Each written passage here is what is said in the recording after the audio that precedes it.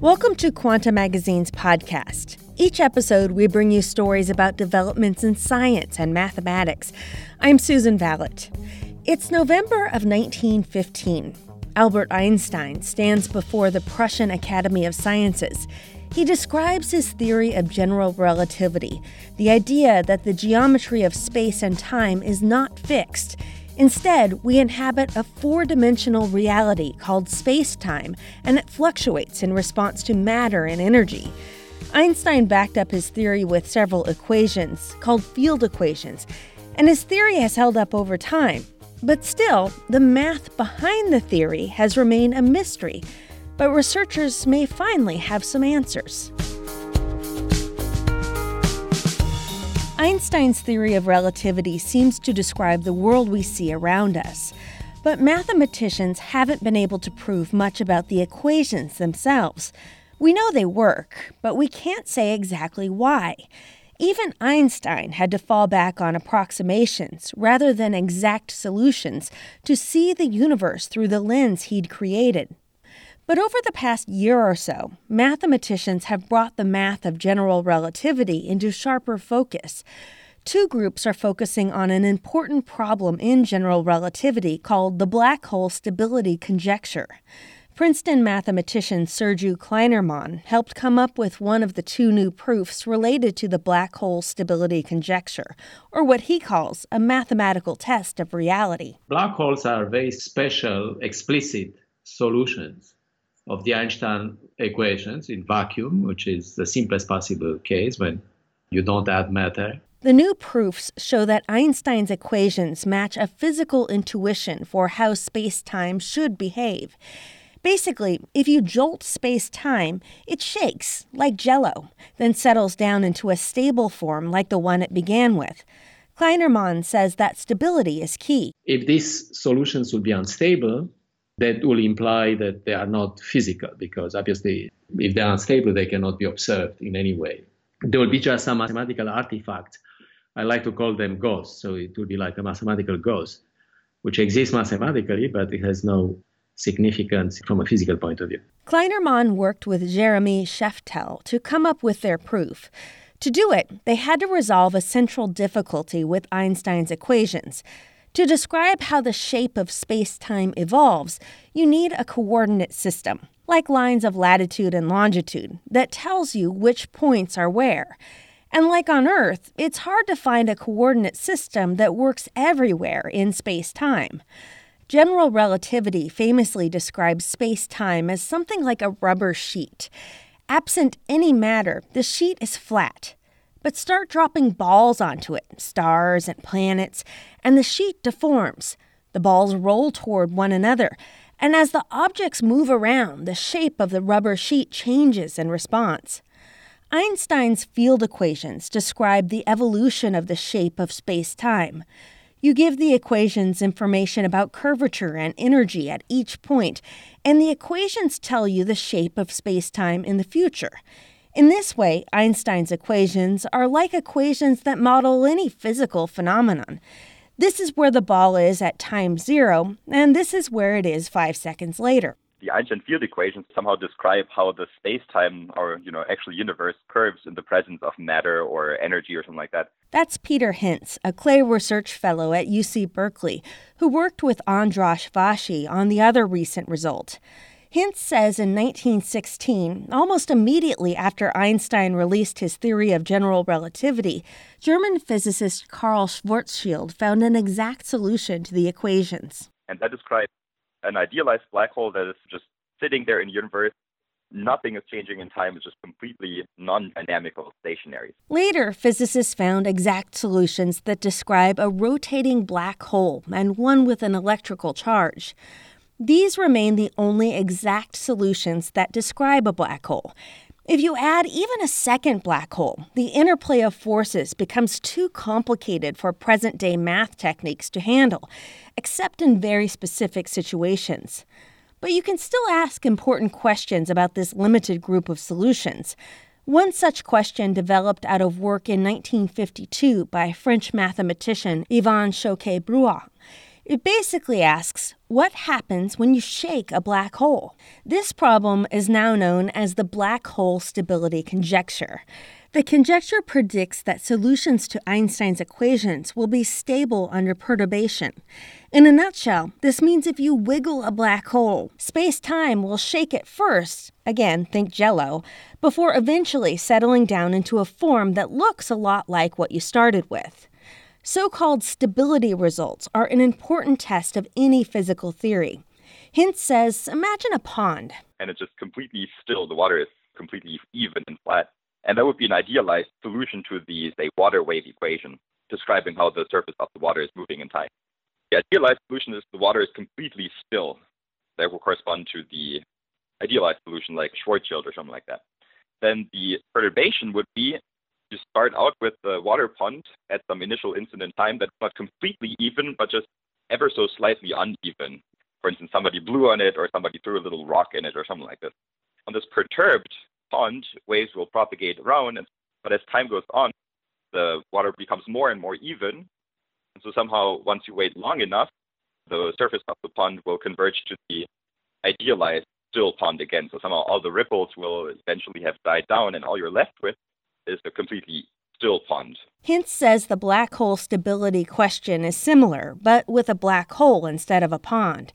Mathematically, the solutions to whatever equations you use to describe the pond or black hole should describe that basic physical picture. Mathematician Andras Vashi of Stanford, one of the co-authors, says if the initial and long-term solutions don't match, your equations might be off. This equation might have whatever kind of properties, it's perfectly fine mathematically. But if these go against what you expect physically, then it can't be a description of the real world. So the problem is with that your equation is not the right equation. I mean, it must be then that the equation is not the right equation, even though you thought it was. For mathematicians working on Einstein's equations, stability proofs have been even harder to find than solutions to the equations themselves. Consider the case of flat, empty Minkowski space, the simplest of all space-time configurations.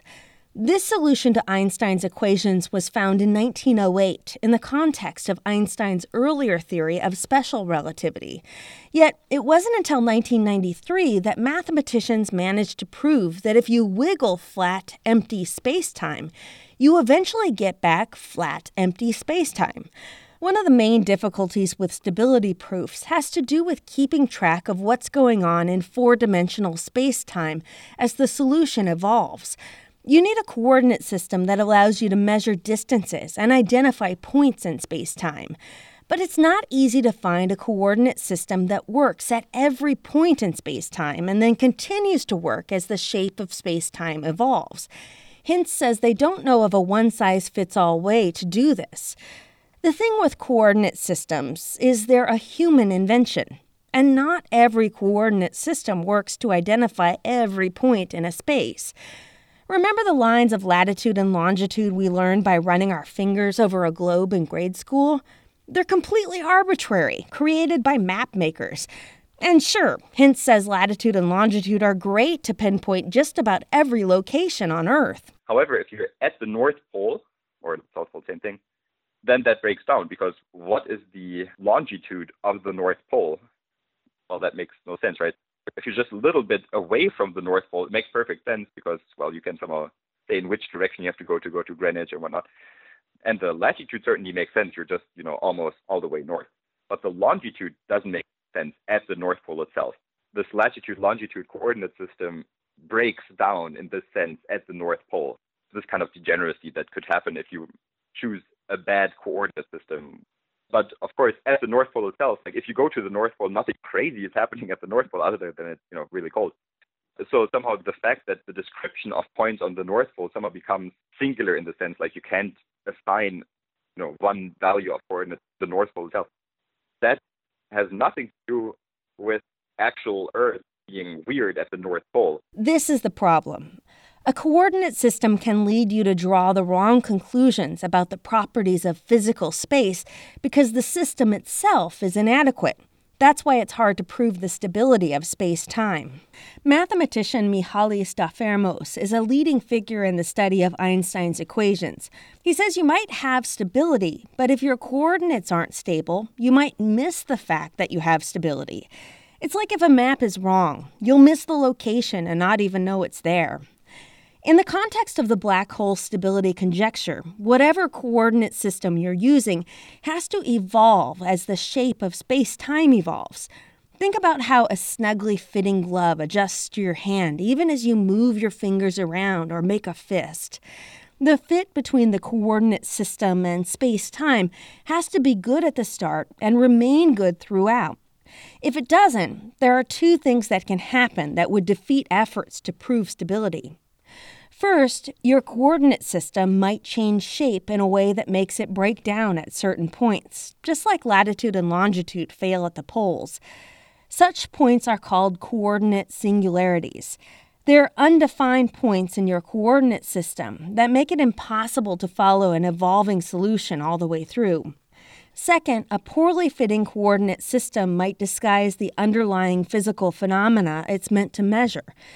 To prove that solutions to Einstein's equations settle down into a stable state after being perturbed, mathematicians have to keep careful track of the ripples in space-time that are set in motion by the perturbation.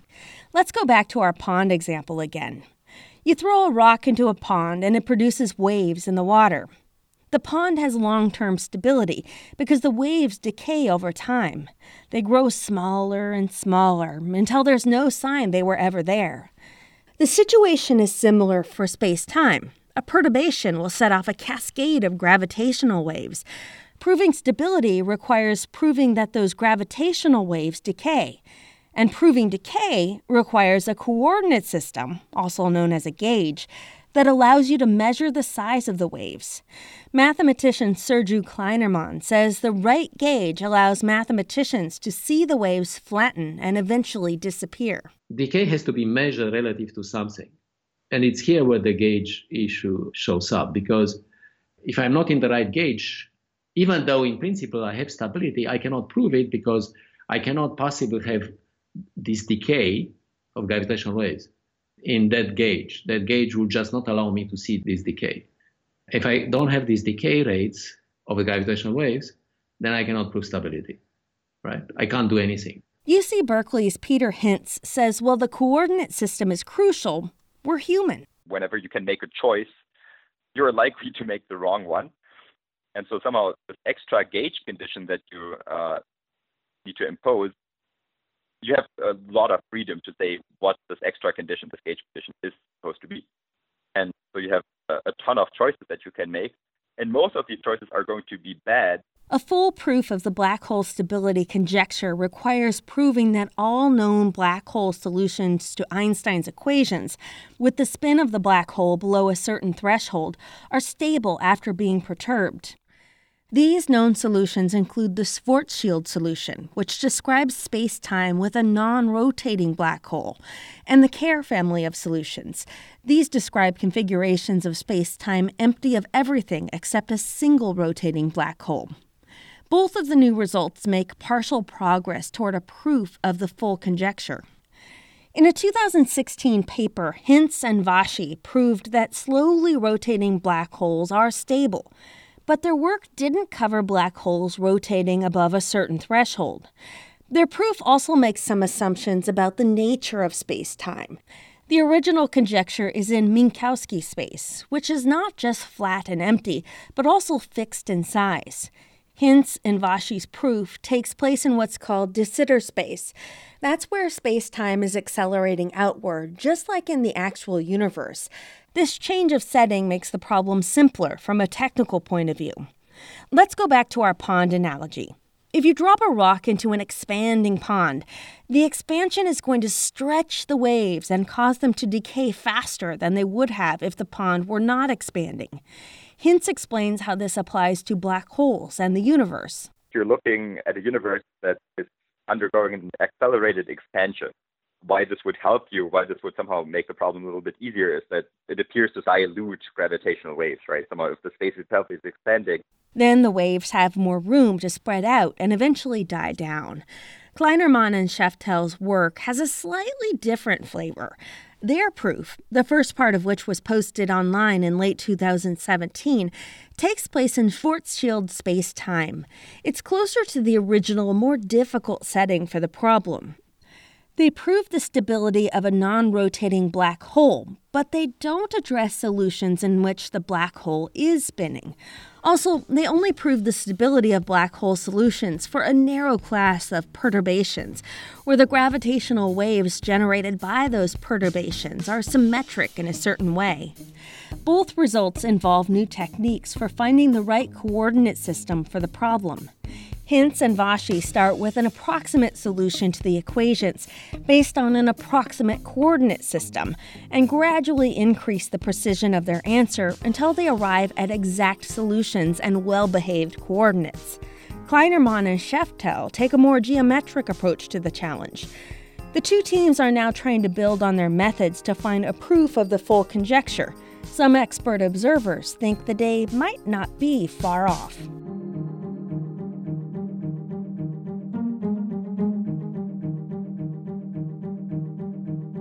Michelle Yoon helped with this episode. I'm Susan Vallet. For more on this story, read Kevin Hartnett's full article, To Test Einstein's Equations, Poke a Black Hole, on our website, quantummagazine.org.